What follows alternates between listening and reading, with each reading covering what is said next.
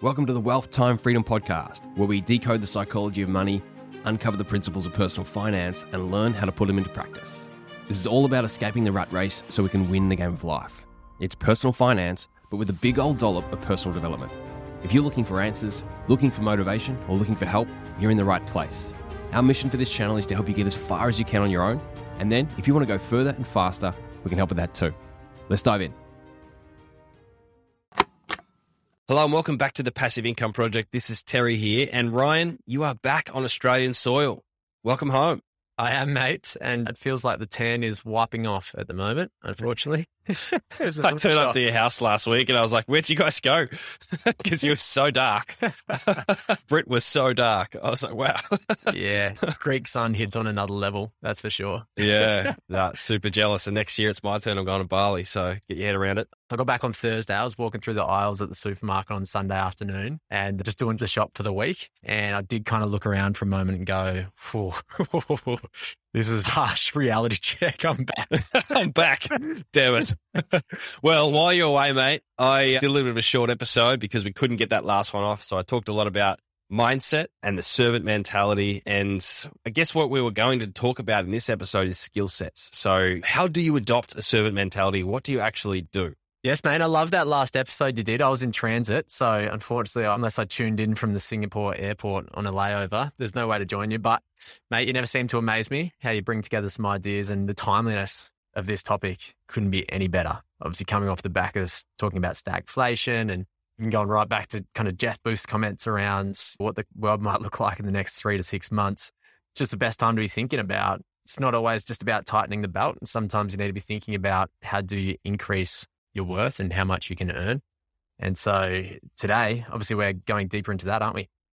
Okay, just want to clarify though, is it that I never seem to amaze you or that I never cease to amaze you? Is that what I said? Oh shit. I actually had dry lips. It must have just been rolled out wrong. Sorry, mate.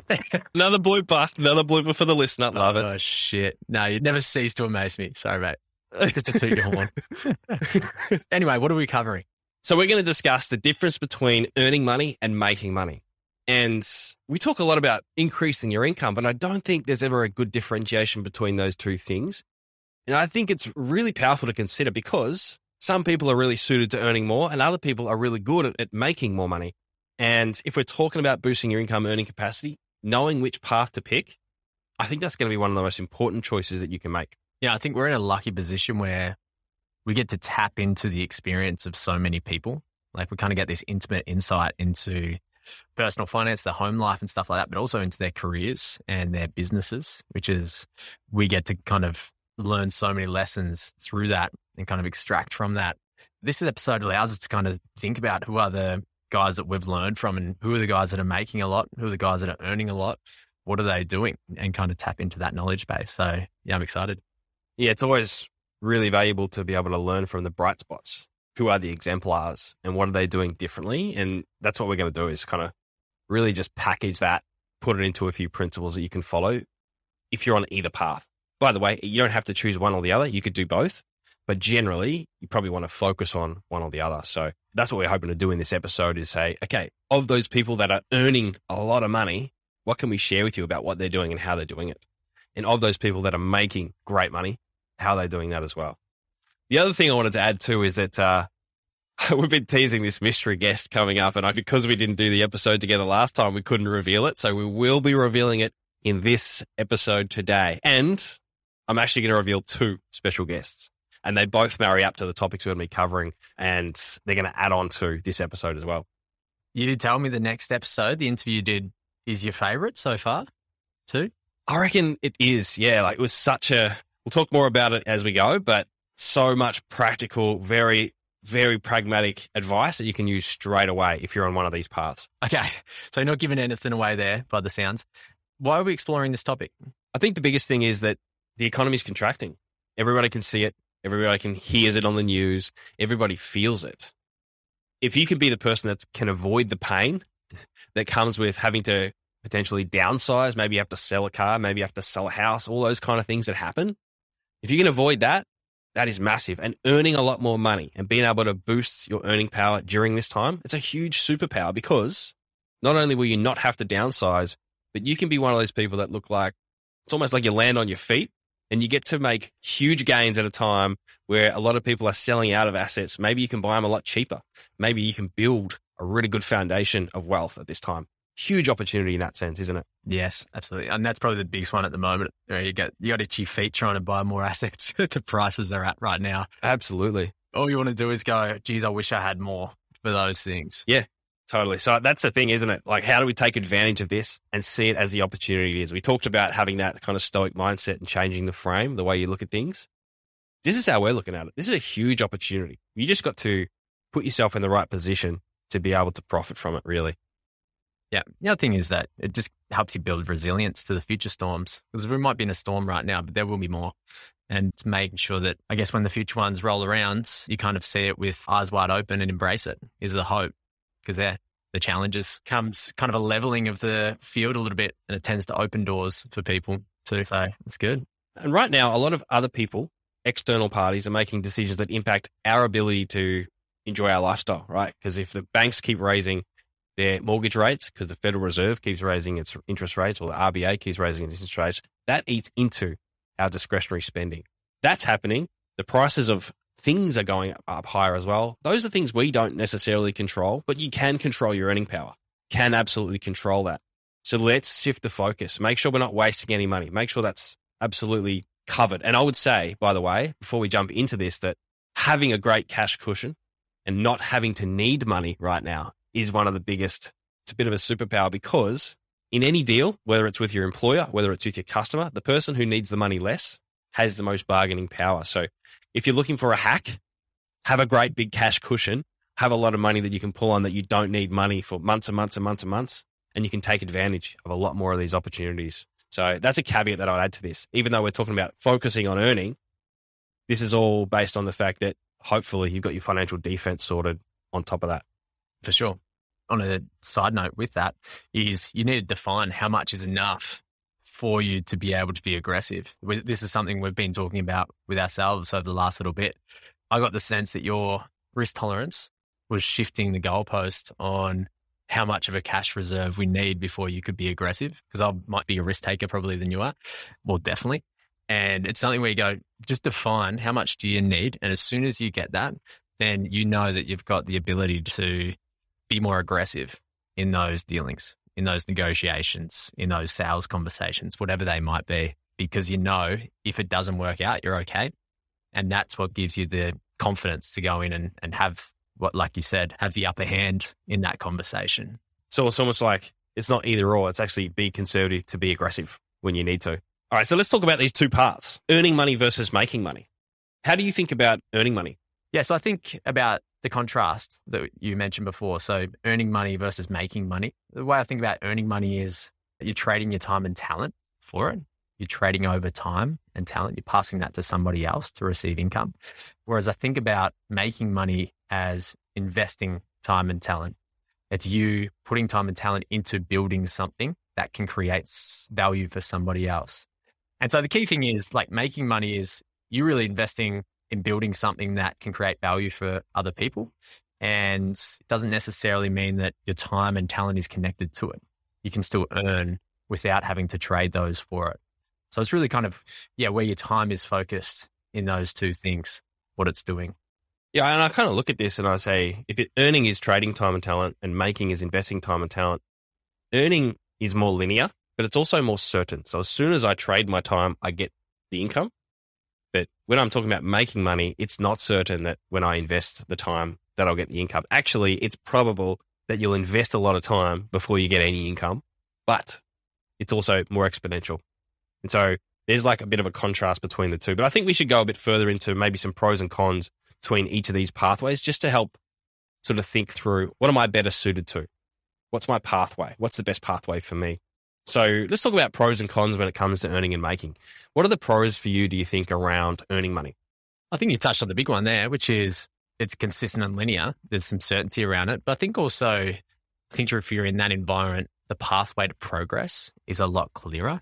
You can see, and it's often laid out for you, where it's kind of hierarchical and you know exactly what you need to do to kind of go to that next step and climb the ladder, if you like.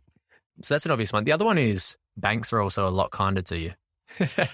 They enjoy certainty of income because that means certainty of mortgage repayments or debt repayments, whatever that might be.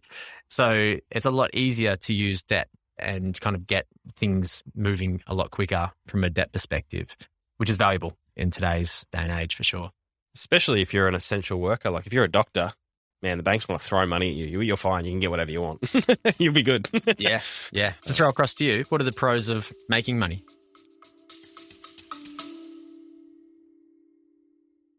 For the last 5 years, we've worked with over 600 couples and we've helped them to get in sync, play to each other's strengths and start making the big money moves.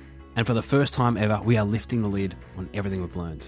We're running a live online webinar. And in this webinar, we're going to share exactly how our new money method works and how you can use it to find your financial fast mode and fund your big goals and dreams. If you're ready to get beyond learning and start winning together as a team, all you need to do to secure your spot is hit that link in the episode description below or go to cashflowco.com.au/new money method. And hey, if you're coming along, don't forget to bring your better half. I reckon the pros of making money is your time is your own. We talk about time as the number one asset, the thing you can't get back. Your time is your own. But I know I'm just going to quickly jump into cons here for a second. That can also be a con, and I'll explain that later as well. But the first one is you own your time. You own your time. You can do whatever you want. So, for example, this morning, I'm going to go watch my kids at swimming lessons. Myself and my wife will go at the same time, and we'll watch the kids at the same time. That's huge for me. The other one for me is that like I said earlier, your income is uncapped. So you don't get certainty of when you do the work, but you also don't have a cap on how much you can earn. Now, there are sort of situations where you're earning money where your income can be uncapped as well, potentially if you get bonuses or you get commission, that sort of stuff. But it's generally like other people are determining your income levels more so than you. The other two for me is that making money rewards creativity or rewards ingenuity. And so I like that. I think that's great. It's something that allows you to express yourself in that way, probably with less boundaries. And probably the other side of it is maybe the banks like you better if you're earning money, but if you're making money, the tax man can often take less. And what I mean by that is it's easier for you to manipulate and change the way you earn income to reduce your tax liability at different times. So it's not to say you're always paying less tax, but there are ways for you to change the way you pay tax to make it better for you and kind of have less of that if you're more of a fixed income. Geez, mate, we might get audited after that comment. Ways to manipulate it. Well, you can change when you're earning, how you're earning, all those kind of things. And yeah, it's the flexibility for sure. The flexibility and creativity, some would say. And it's amazing now just talking about that, like how many of those pros can also be cons, like you alluded to with time being your own. Just going overseas now, what I realize is another pro of earning money is that when you go away, you get holidays for one. And when you go away, you sit it down and you can fully disconnect and say, that's someone else's problem. They'll figure it out without me. With the making side, it's not that it's actually a bad thing. It's that you want to. You want to be making money and you want to be kind of applying yourself to it. And I think that's because of the creativity that you mentioned. And so at times we found it a little bit jarring because I'm like, oh, I really want to work on this project, this idea that we've been exploring. And Britt's like, mate, we're going to go look at the Pantheon. For Christ's sake. Yeah. And so there can be a jarring element to that at the same time, of course. Yeah. Yeah, totally. Let's explore the cons. So on the earning side, I would say that the big one is for me is time is owned by others. Yes, you get those holidays, but I know for me in the past when I was earning money, it was jarring to be expected to be at the office at different times and be quite restricted in those ways, have less flexibility in what that looks like, which is tightly linked with income is also determined by others. You know, your efforts, I guess it's not as merit-based, if you like, in terms of income being rewarded by the value of the problem that you're solving for others. There's a disconnect between those two things. And I guess that speaks to also a third thing, which is you got to deal with politics. Often loyalty is rewarded as opposed to the skill and the capability, the merit is the problem. And then the final thing would be on the other side of what you said, you have less flexibility about how you pay tax. And so usually each week, fortnight or month, exactly the right amount gets taken out. And it's very hard to claim tax deductions. You've got less things to offset and deduct against your income. And so, yes, you pay the full certain amount. It's taken out before you even get your money. They take the money first. You get what's left. Yeah, so there's a lot less flexibility, which can be a good thing because otherwise there is a big risk for those making money that they spend the government's money and then get to the time where it's asked for and then go, oh shit. And we see this quite a bit where accountants haven't made it explicitly clear to them like how much they need based off how much they're earning. So that can be definitely a con on the other side for making as well. That does go two ways though too, that one, because I would suggest that the longer you've been in business, the more financially fit you will have to be, because you have to be on top of tax. You have to be managing cash flows, those kind of things. Whereas if you're earning, it's all kind of taken care for you. And so you never really have to think about it and you don't develop, I guess, the money muscles that you have to develop in business. And I see that as a bit of a drawback to myself because, yeah, you're sort of institutionalized in a way that's long-term unhealthy. Okay, let's go into cons of making money. Cons of making money, as I said before, it's a pro and it's a con. Your time is your own. So, as you said, you're on holidays, you're doing work. I'm up at 10 o'clock last night doing work. So it depends how good a boss you are. If you're a good boss, it's probably going to be okay. But sometimes you're a bad boss and you make yourself do stuff that you would never do for anybody else, but you're doing it for yourself. So it's a pro and a con in that sense. It's all on you. And I think part of this is because that sort of instinct to want to do more is also because you have to deal with the volatility and the uncertainty that comes with being in business. Your income is not assured. And so you resting on your laurels, it comes with probably a little bit more stress because of that. Now there's two sides to this. It builds muscles, it builds a level of resilience, it builds a level of skill that you probably don't get otherwise, but it's just harder at times to wind down, harder at times to compartmentalize, as you kind of explained. And because you are seeing and you're feeling market changes so much more often, and it is not absolutely clear what you need to do to progress or do the next thing. So you're always thinking, what is the next thing? What is the next thing? The extension of that is, without going too metaphysical on this either, your energy levels directly impacts your income as well. And not everyone is completely level in when it comes to energy levels. Like I know I come in ebbs and flows. Yeah, sometimes I'm high, I can run through brick walls. Other times I'm like, fuck, what are we doing here? I can't be fucked. But it's not a consistent thing. And you build that consistency over time. But there is a pretty tight correlation between those things, especially early days with making money. If energy's high, it's rewarded. If energy's low. And so there's susceptibility to how you are feeling and how you're kind of acting and how you're deciding. That impacts your income quite a bit early days for sure. You really do have to get good at managing yourself. For me, if I'm not all over my calendar and I'm not making sure that a time is balanced, I will absolutely work myself into a place where I'm useless. Yeah. And you're protected from that when you're earning money is what I find to a degree. Obviously at the overarching, you need to be delivering and doing for others, but the off days and the off weeks, you kind of have that downside protected a little bit as well. Yeah. The last con I reckon with making money is that generally banks are more wary of you.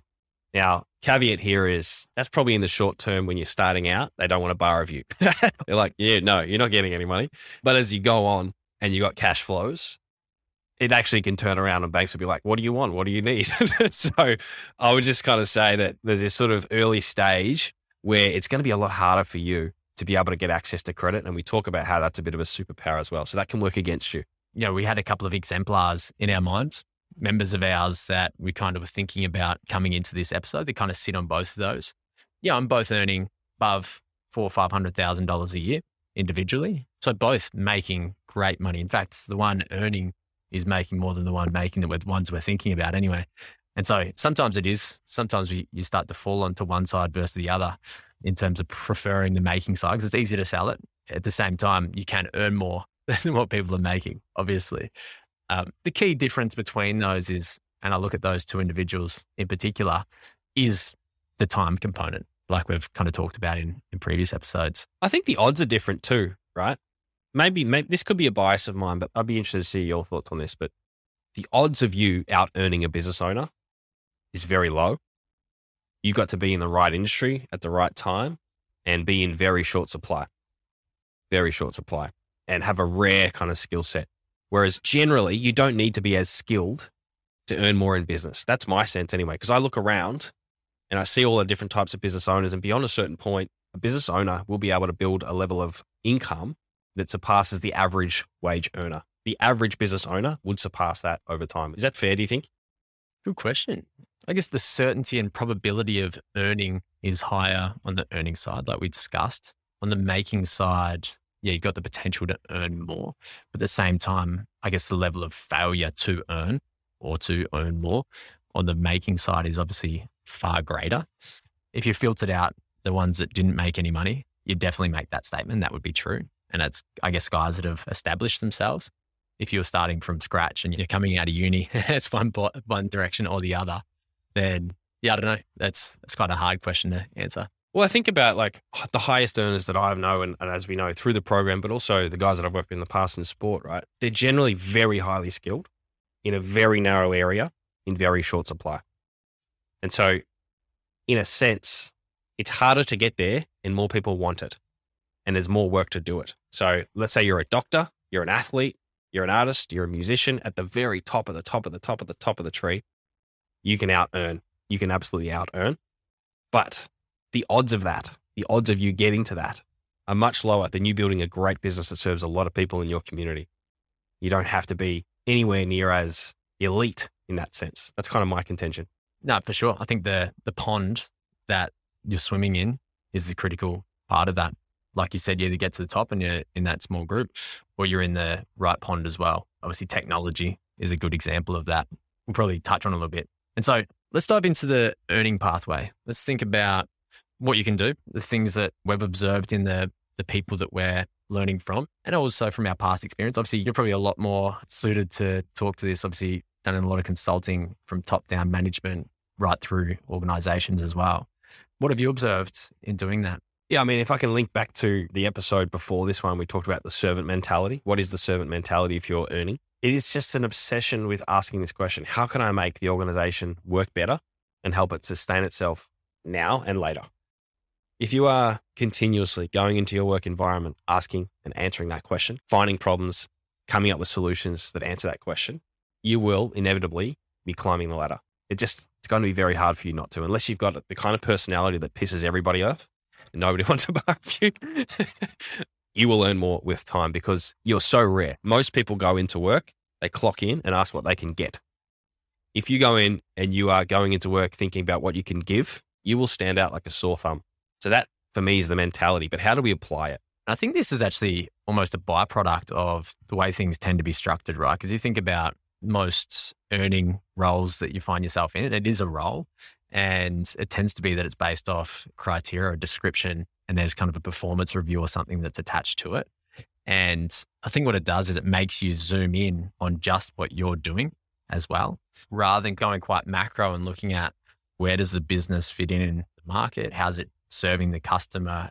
There's kind of this disconnect between the ultimate value creation being at the service and product that's being delivered to the customer versus your role. It's kind of a small piece in that bigger puzzle, if you like. And so, yeah, I don't know. I kind of picture where you tend to zoom in on a specific part of the puzzle and it's harder to zoom back out. That's ultimately what you got to do, right? To become that servant as well. One for the organization, but also for who they're serving, and zooming out and seeing what's happening around it and the things that can change. What do you do? How do you, as you said, become a problem solver, treat the company's time and money as if it were your own? Well, I think the first thing is you want to help the company or the organization find efficiencies. So save time and or money. And there's two ways to do that. You've just got to look for sources of waste, and you've also got to find sources of variance. So for me, waste is time or money spent that doesn't have to be spent. Variance is where something could be done more reliably and consistently. It's always being reinvented, and people are reinventing the wheel all the time. So the classic one for me is like where there's no systems or process and there's very variable results and very variable inputs, where you could actually just smooth all that out and create structures and systems for people to be able to follow so that it saves them the time to make that result, but also they get a more reliable result. This is such an easy thing to do. I mean, for me, I doubled my income when I was 27 years old because I learned that in my organization, there was really bad communication amongst different skill sets. So I was trying to fix athletes and trying to get them back on the field and trying to work with physios, doctors, coaches, and nobody was speaking the same language. And so I was like, I need to build a shared language structure that helps people understand very quickly what we're all talking about so we can better problem solve together and collaborate. And so I built like a system for rehabilitation to get someone back onto the field, and everybody knew exactly where somebody was at and how they could contribute, and how we could decide around that. That system word got out about this system, and people came across and saw what I was doing, and I got offered a job at an international level and basically got told, you don't have to interview. We want your system. You're the only guy that knows how to do that. Yes, we've got all these PhDs with lots of qualifications and things, but nobody has solved this problem, but you have. So you can just sidestep that whole process. And I was able to double my income at that age and go past all these people who were more qualified for me because I'd identified all this source of waste and variance where they didn't need to be, and I built a system to fix it. Nice. Nice work, mate. Love that. Yeah, thanks, mate. Okay, good. Another thing I think, I guess, in terms of that what to do question is just improve the company's offer. What is the company trying to do for its people, for the customer itself? And how can you, I guess, play the role in retaining and extending those customers, keeping them on, as well as finding and closing new customers? Yeah, and we kind of think about in terms of farming and hunting. Farming being, how can you continue to nurture those people? And oftentimes it is just through streamlining, making things easier and better for them in different ways. And then also the hunting side, which is how can you get the word out to more people about that? Any way that you can basically make what your company does more enticing to others and bring in more people, that is the highest. That's the first thing on the reward list. When I think about the exemplar here that we're kind of thinking about and the guys that are doing this well, the handful that stand out to me, it's not always actually all about the customer. It can also be about employees. So you mentioned before that, like, if you're earning a lot of money, you want to be in an industry where talent's in short supply. And so if you're the kind of person that is making your company more attractive because you are creating a better environment, you're able to attract better players to your team and create better products, better services as a result. That can help you hunt better talent. So if you're the kind of person that's the reason why better talent is coming into that organization, you're starting to look very, very valuable. And the person that we're thinking about in this sense is doing that, building teams, building those environments to make sure that the top talent wants to come here. Spot on. As an extension of that, it's being able to earn through the efforts and output of others. So not having all your income being tied to what you're delivering, your productivity. It's being able to organize the dynamic of others and create the environment for others to succeed as a direct reflection of being able to do that for them and what that means for the company. And so it's starting to disconnect that you only for productivity and starting to you via others for productivity or value, if you like, whatever buzzword. Well, this is where I think the last one's really important, right? So we talked about help the company find efficiencies, improve the company's offer to customers and prospective employees. The last one here, I think, as part of it links in right in, is investing in improving your leadership skills. That's going to help you to improve that company's offer in that way. And there's three parts to leadership skills that I think are really valuable to focus on. The first one's communication. The second one's capability. And the third one is results. So if you're the kind of leader that helps information flow better up to people higher than you that are making decisions and down from leaders to the people at the coalface doing the work, you are very, very valuable. Because if you can speak truth to power and show them what they're not seeing, they can make better decisions. They respect you a lot more for it. And if you can be the kind of person that helps those people on the ground really understand why those decisions are getting made and buy into them and not just comply, but commit, again, you stand out so much. So communication's critical. We talk about meta skills that'll take you anywhere, that'll make you more valuable wherever you go. Communication, your ability to get what's in your head or understand what's in somebody else's head, translate that, put it into somebody else's. That's just such a powerful skill. So it doesn't matter what industry you're in. Think about that. How can you be a relay up and down to improve that fidelity of communication? And I'd imagine that's the first thing that breaks as well, is that line of communication. That's where things get a bit hairy. Yeah. Spot on. Yeah. Capability you mentioned as well. Yeah. So capability is about, can you be the kind of person that actually improves others? So you kind of mentioned before, you want to decouple your own input from output and you want to actually get work done through others. The way you do that is you help others build their skills and talents. and actually get work done through them. So if you're the kind of person that someone can come into your team and then in 12 months' time, they're actually 3 times more valuable to the organization because of the time you've put into them and the skills you've developed with them, again, you start to stand out in a really important way. And this is at an individual level, but also at a team level.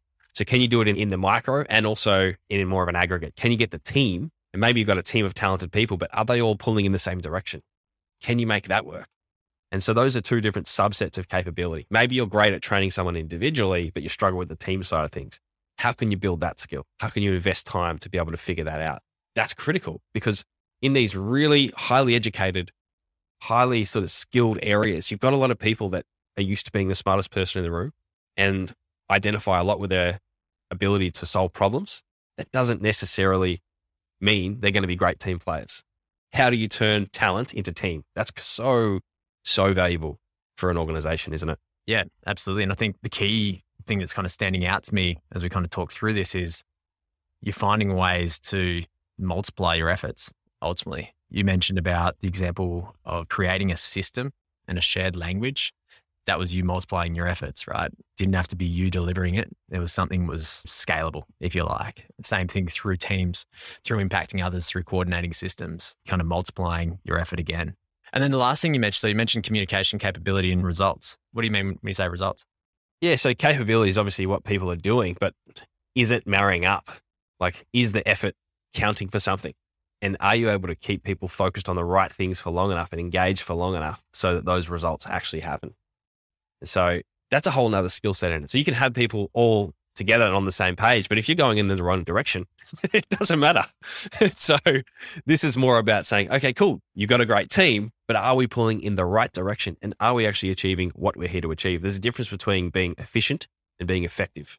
Efficient is getting things done right, and effective is doing the right things. And that's a whole nother thing again. So how do you make sure that people are focused on the right things and are being efficient in working towards the right things? All right. So what do we cover there? So earning, let me just kind of summarize what you just said. So key thing was have a servant mentality, right? How can I make the organization work better, help it sustain itself now and later, be a problem solver, really look at it as a puzzle and go, what can I do? How can this piece together a little bit better and do better? And you said, help the company find efficiencies. I think it was the first one, save time and money, improve the company's offer. I mentioned, which is about farming and hunting. And then you talked about investing in improving your leadership skills, communication, capability, results. I think off the back of that, what's important to touch on is once you've done that, you need to make sure you ask for your share. Yeah, this is where most people will get it wrong. They'll say, I'm doing all those things, I'm not earning any more money. The reason why is because you haven't set it up from the beginning to make sure that any value that you've added, you get a slice of. And so there are ways and means of doing this. And this is where I want to finally reveal this guest. This is all about negotiation, right? Your ability to negotiate deals. I feel like if you're thinking about a skill, I just talked about leadership. Another one of these skills that's going to pay off massively over the next 5 to 10 years is going to be your ability to negotiate. It's important anyway, but I feel like as economies contract, your ability to negotiate gets even more valuable because you're going to be negotiating and renegotiating all the time. It's such a timeless and important skill. So I managed to do was get a former FBI hostage negotiator to come onto the show and talk about how to use the skills of negotiation, the principles, and configure those to get a pay rise. And mate, this book, I don't know if have you read this book? Never Split the Difference? I haven't read his book, but I've seen a few of his trainings. Yeah. So Chris Voss is the guy's name. And Chris Voss basically turned the negotiating world upside down and bucked a lot of convention and said, you guys have got it wrong. You're treating people like they're rational beings and they solve these problems rationally and they don't. You need to recognize that people are really weird, irrational beings and you need to solve for that when you're thinking about negotiating. And his book's so good. It's such a practical way for you to prepare for any negotiation. You and I have used the principles of this several times, haven't we? Yeah. They've worked. There's the tactics and there's the things to do and things to say and the kind of the skill behind it, but there's also the frame and it's kind of how you enter a conversation and the way you're seeing things. It has a huge influence. That's probably been the biggest impact that I've noticed from some of the things that he talks about is how you kind of see yourself in those conversations and the role that you're playing, which is huge. Yeah. Massive. And the interview, as I said, I was able to get stuff out of him. I could tell that he hadn't given before because nobody asked him that question or that question in that way before, because he was like, oh, I've never really thought about it like that, but this is what I think. So, and there's really practical stuff in there, like exactly what to say, the right questions, the right statements at the right time. So if this is hitting the mark for you and you're thinking, all right, this is actually really relevant to me right now, look out for that next episode, because it will be the next one straight after this, where Chris Voss will be on and we'll be walking through exactly how you can negotiate a pay rise. So if you are doing all these things we just discussed, you need to be asking for your share, and that's how you'll do it. The way I think about it is you're harvesting your efforts. Like if you've done those things, what you've done is you've built up personal equity within that organization. And it's just about harvesting the fruits of those efforts. And negotiation is the form of harvesting. It's the tool of choice, essentially. I think it's something as an extra note on top of that. If you're kind of looking at it now and going, you're seeing that in front of you and you're like, I'm going to do these things. I'm going to create more value in these ways. I think it's also good to state your intention early and say, hey, this is what I'm going to do. If I do these things, then I want this outcome. So you want to make that as black and white as possible and avoid the hope and faith that can come with that, which quickly turns into passive aggression. Chris Voss talks about exactly how to do that to make sure that you're upfront that conversation, and actually you have it on day one. So even if it's a new hire, you're having that conversation on the first day. Yeah. You can see here that Terry's even held this one for me. I haven't even seen the interview in the video. You haven't seen it, no. Yeah, it's a real mystery to everyone. It's good. I feel like we've covered earning pretty well. Let's dig into making. What have we learned from others? What have we learned from ourselves as well? Our own experiences here around making. How's it different? Is it different? Well, it's different, like we said before. It's the same mentality. It's a servant mentality. It's just a slightly different focus, right? So where before you're trying to serve your organization and the people within that organization that have, I guess, sway over your future, now you're starting to think about, well, how do I serve my customer? Because essentially our customer is our boss. Jeff Bezos is a really example, right? And his big mental model was your customer's the boss. And so he or she can fire you at any single point in time. And so you need to be making sure that you do what's best for the boss. And he took it to the level that in any meeting where they were discussing strategy, there was an empty chair, and the empty chair was for the customer. And that just had everybody know that that's the boss. And I think that was a great way to kind of keep people focused on the servant mentality and knowing who we're here for. So for me, it's like, how can we make our customers' lives easier and help them get what they want? It's super simple. But when it comes to business, I think it's about being really resourceful and creative and doing more for your customers with less. That's the challenge, isn't it? This is the challenge we find ourselves in all the time. How do we do more with less? More with less all the time. Because if we do more with more, we can have a great business, but we'll make no money. To go straight into what to do here off the back of that, the first thing that comes to mind is to lower the cost of replication. Obviously, firstly, you got to figure out what problem to solve for that person. How do you provide value and all those things? But we're kind of speaking now to what have we learned from those people? And the big thing is that they've found a way to lower the cost of replication. And what I mean by that is repeated tasks, they can be systematized. Any service can be packaged and productivized. Any knowledge can be packaged. And so it's looking at it and going, how can this be done better, or how can this be done more with the lowest cost of time and effort and money, ultimately? Obviously, what that does is allows you to give more of it, to sell more of that and impact more people, importantly, have more bosses, if you like. So that's a big one. And obviously, software is the unicorn, the exemplar of this at the core, right? The whole excitement for software is there is zero cost of replication. And maybe a data cost. There's a cost of storing data and computing power and a few things, but it's the lowest cost of replication. You can go from one customer to 1 million customers and have nothing break. That's why software is so exciting. Yeah, that's Facebook, Amazon, all these things. They've been able to use software to do that. But there's something we can learn from that, which is if we think about our business, there's a lot of things that we teach. There's a lot of principles that we share.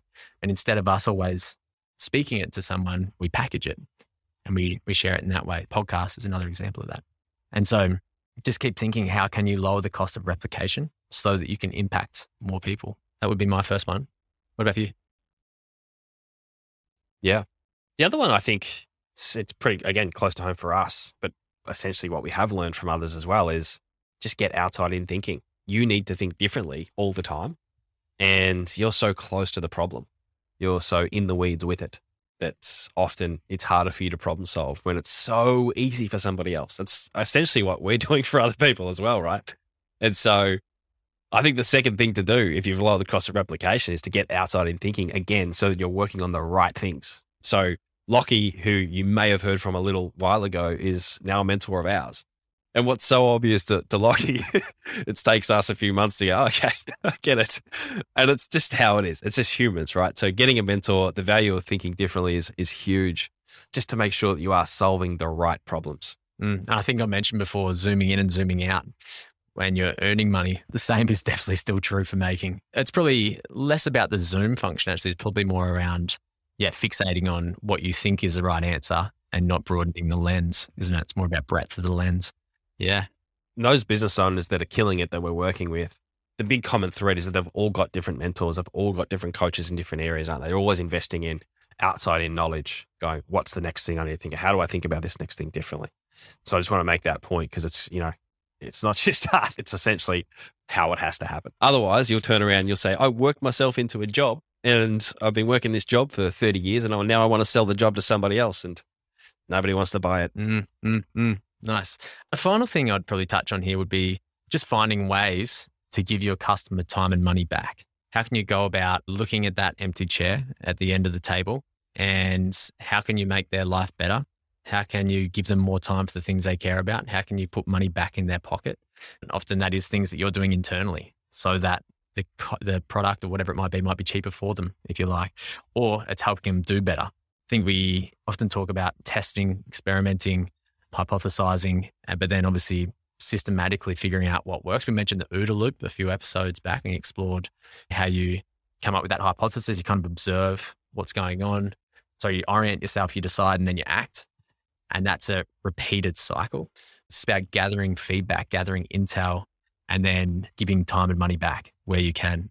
Yeah, and if you're interested in that concept of the OODA loop, observing, orienting, deciding, and acting, we covered this in a bit more detail in episode 35, which was in 2021. So if you want to know a little bit more about that, definitely go back to that. I think just the way to do it, isn't it? Cannot think your first idea is going to work. You just got to have a lot of ideas, test them as quick as you can, keep moving forward, and just pay attention to what sticks, basically. And Descript is a tool that we use for the production of our podcast and the media and all the stuff that we do. That is a fantastic example of this, right? The first It makes us sound smart sometimes. It does. It makes us sound a lot smarter than we are. If you're in any media production or you want to create media, go and check this tool out because what it does is it turned production of media, I guess it democratized it. It took it from people who are highly specialized and went through audiovisual sort of training to if you know how to edit a Word document, you can now edit media. And it's literally as simple as that. It's like you transcribing video, audio, whatever it is into a written sort of Word document and whatever sentences you don't like, you just simply delete. But they keep addressing it. They keep making it even better. So now there's a concept of studio sound where they create an AI rendering of our voices and they model the environment that we're in so that we can actually reduce all the outside noise. That means we don't have to record in studios anymore. You record it all through Europe in big open air rooms. It doesn't really impact the sound quality. That's massive for us. Massive for you as a listener. The next thing it's done, and it's been doing this for years and years, but the last one it just came out with is this concept of storyboard, which just makes video editing just so much more intuitive, almost like creating PowerPoint presentations. So I'm just checking my email every day because I want this new feature. I'm like, I can't wait for this to come out because it's going to save us so much time. I mentioned giving your customer time and money back.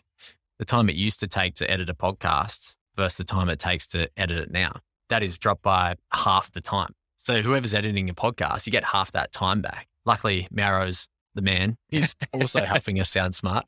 But that's exactly what that's done, right? It's gone, how can we give people time back? How can we make things easier for them and help them do better work? And that's a perfect sample. Yeah, and I kind of mentioned earlier that I was going to reveal another guest as well. So we wanted to have two guests, two good exemplars for each of these sort of areas. And obviously I mentioned Chris Voss and talking about how to negotiate higher pay. That's going to be the next episode. Following that episode, I'm going to bring a guy on called Charlie Vala.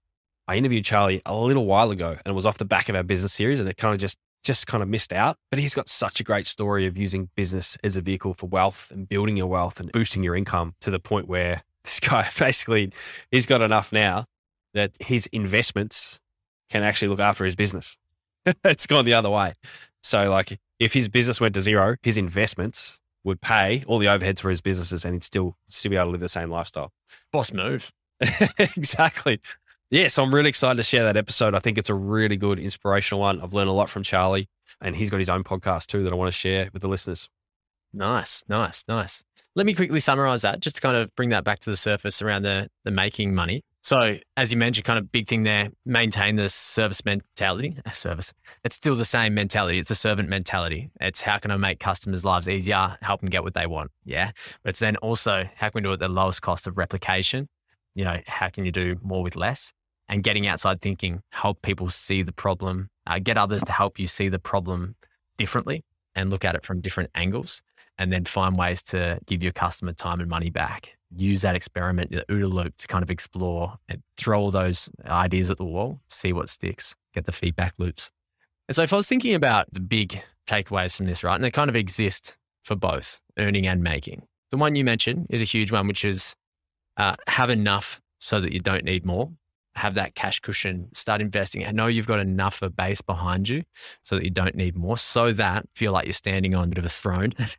And obviously pick your path, earn or make, or both. Definitely a combination of both works as well. But the key thing is you're adding value if you're earning or making by making your customers' lives better in the most efficient way possible. Yeah, you're giving them time and money back. And that probably sits at the core of both of those, doesn't it? Yeah. Definitely. And one thing I just mentioned there around picking your path, earn or make, or both, is that it's so underrated if you're earning money to have a side hustle, because you will start to learn things from business. You'll start to break down a lot of those ideas. I mentioned in the episode before this that one of the reasons people don't earn more is because they conflate earning with time, earning more with spending more time to earn. But if you have a business, what you actually start to learn is that those things don't have to go together. So I can tell you that, and intellectually you can say, that does make sense, Terry. But the first time you make money overnight because you productivized something, you created an ebook or whatever it is, that idea will start to break down. So I feel like maybe there's a whole episode in that, because if you're trying to break limiting beliefs, I feel like that's one of the most powerful ways for you to do it. It's not going to be going through some sort of psychology type course or anything like that. It's going to be you experiencing different things or different outcomes. Your ability to earn without spending and trading time for it is going to teach you that those two things don't have to go together. Definitely. If I think about something that was quite influential to me and many people early days, was a 4-Hour Workweek, the book by Tim Ferriss. And the reason being is because it directly saws and breaks the link between time and income, you trading your time for income. And so the sooner you can prove to yourself and actually see that break, the sooner you go, all right, I can multiply my income without having to do more. Because yes, most definitely, and so many people look at this and go, to earn more, I've got to do more. I've got to put in more hours, which is true because you've got to invest time into building stuff anyway. But it's about breaking the link between those two. Yeah, it's not linear. It doesn't happen forever though. You might do more in the beginning and you do less later. Like I think about your trip to Europe, that's a full circle moment, right? That's you living the 4-hour workweek. That's you going, I'm going to work a few hours a day, travel Europe for 9 weeks, live no differently. So I wish it was 4 hours. It was about 12 to 15 per week. Yeah. And then a few projects got sat down for a little while and slowed down a little bit. But maybe in the future, there'll be a 4-hour work week over there. Yeah, not 4 hours, but the point being, yeah, you're not having to show up for 8 hours a day. Yeah. To pull in the same amount of money. Yeah. Spot on. And so what do you do with this information? There's obviously quite a lot we've learned here from others and even ourselves. We kind of touched on a few things there. What do you do with that information? Well, I think there's a bit of direction here, and it's worthwhile pairing it with intention. Give you an example of this. At the start of this year, I wrote a document that was basically a vision for this year. And I started it with what if statements. And a bunch of these what if statements is just like, what if this happened? And what if this happened? And what if this happened? And a bunch of that stuff has already come true. And a couple of those things, I just kind of look back at it. We looked back at it just before this episode. I was like, yeah, what damn, like there's a lot of this has happened. So what if statements was, what if the podcast breaks through to become a regular in the top 50? And what if Ryan's trip to Europe is seamless? And what if the business kept growing whilst he was away? Those are 3 statements that I made on this document that helped me to sort of direct my efforts. And like, it's good to have this direction, but you're not going to be able to like, okay, sit down tomorrow, solve this problem. This is going to be, it's a wayfinding process. It's a hypothesis. It's a, did that work? Did that not work? And so you've kind of got to let it go, how you're going to achieve it. Just know that if you want to achieve it, you will. And I think intention's a big part of that. So I think if you were to think about what do I do after this, I would say sit down, write a what if document. What if this happened? And what if this happened? What if I was able to do this? And all of those things should reflect you earning or making more money. So what if, for example, I was able to buy this house? What if I could invest another 100 grand into shares this year? What if blah, blah, blah, blah, blah, blah, blah, whatever it needs to be for you, do that. Write those statements down. And if you get it right, it should actually be you reading through it going, man, this would be awesome if this happened. I think that's a great way to go. You want direction and intention together. Yes, love that. Your heart should be palpitating, shouldn't it? There's got to be some visceral response to it as well. Because we kind of talked about the episode we did, kind of mentioned the stuff we do with Life by Design. A lot of it is your nervous system kind of just keeps pulling you back to wanting to do it. And so that wayfinding, it's not always front of mind. There's a bit of subconscious, but there's also a bit of nervous system kind of gut decisions getting made to help you do that. Nice. Like it. Anything else you want to touch on? No, I think that's it. If you like this episode, please share it with someone that you love. If you think that they could get benefit from it, maybe you guys have been discussing this, or send us a review. It's always useful information for us, even for that person who sent us a 2-star review because they hated crypto. Thanks for that.